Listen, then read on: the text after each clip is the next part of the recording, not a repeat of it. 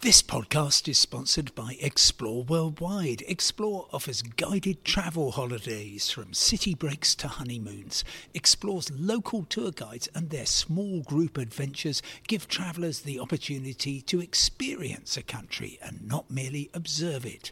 Whether it's a food and drink tour in the hilltop towns of Tuscany or a walking tour in the rice fields of Vietnam, Explore puts their trust in the quality of their local tour leaders so you get a better insight into your holiday destination. Head to exploreworldwide.com.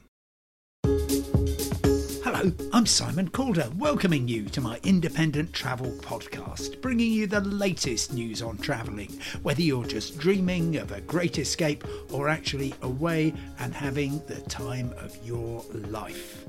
Today, on the final day of 2021, I want to look at those extraordinary 1st of January travel anniversaries.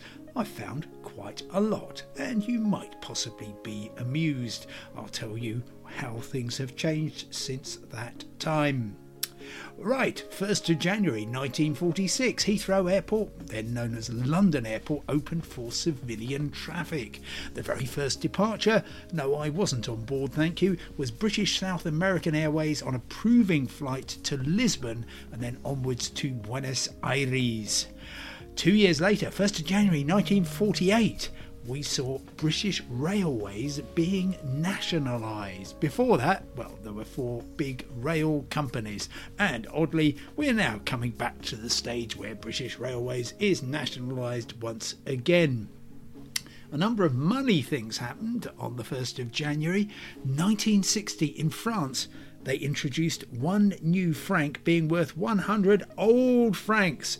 And if you jump 20 years ago, on the 1st of January 2002, physical euro coins and banknotes entered circulation. Before that, the euro existed, but only really on paper, and you got the very first coins and notes. I was in Malaga at the time. It was so exciting, and of course at the time the pound was worth about €1.40. Now it's worth less than €1.20. Which takes us on to the next one, which was 1st of January 1973. Britain joined the European Economic Community, the predecessor of the EU. I think it did quite a lot for the traveller. On the 1st of January 1993, for example, limits on alcohol were abolished for travellers within what was then the European Community, and UK Customs deemed the maximum for personal use to be 90 litres of wine and 72 litres of beer, which sounds like quite a good night for me. Here was a great travel new attraction story which went a little bit wrong.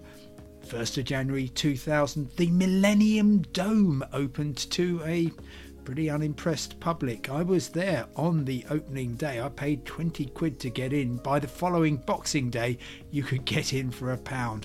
Of course, it is now the O2 Arena, and I go back there really quite a lot. 1st of January 2021, the Brexit transition phase ended, and that triggered a wide range of problems for travellers from the UK to the European Union, from passport validity to pet travel. But if you want to cling to some hope, it did bring back duty-free on journeys from Great Britain to Ireland, France and elsewhere, or more to the point, coming back. Of course, not for Northern Ireland, which remains in the single market.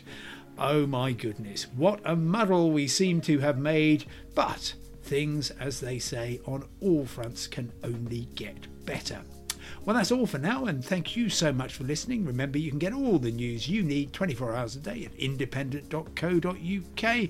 If you wanted to, you could make a New Year's resolution to follow that up with /newsletters to sign up for my weekly travel newsletter, which is free every Friday morning at 7 a.m. For now, goodbye, stay safe, Happy New Year, and I will talk to you again on Monday.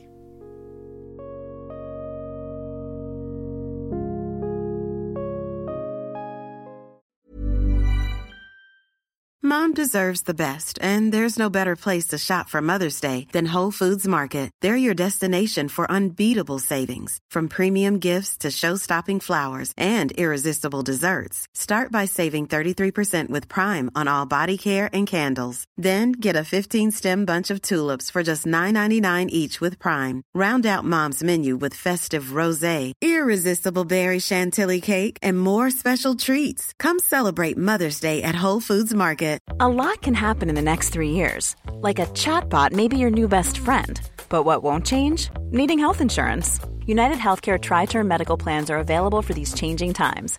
Underwritten by Golden Rule Insurance Company, they offer budget-friendly, flexible coverage for people who are in between jobs or missed open enrollment. The plans last nearly 3 years in some states, with access to a nationwide network of doctors and hospitals. So for whatever tomorrow brings, United Healthcare Tri-Term Medical Plans may be for you. Learn more at uh1.com.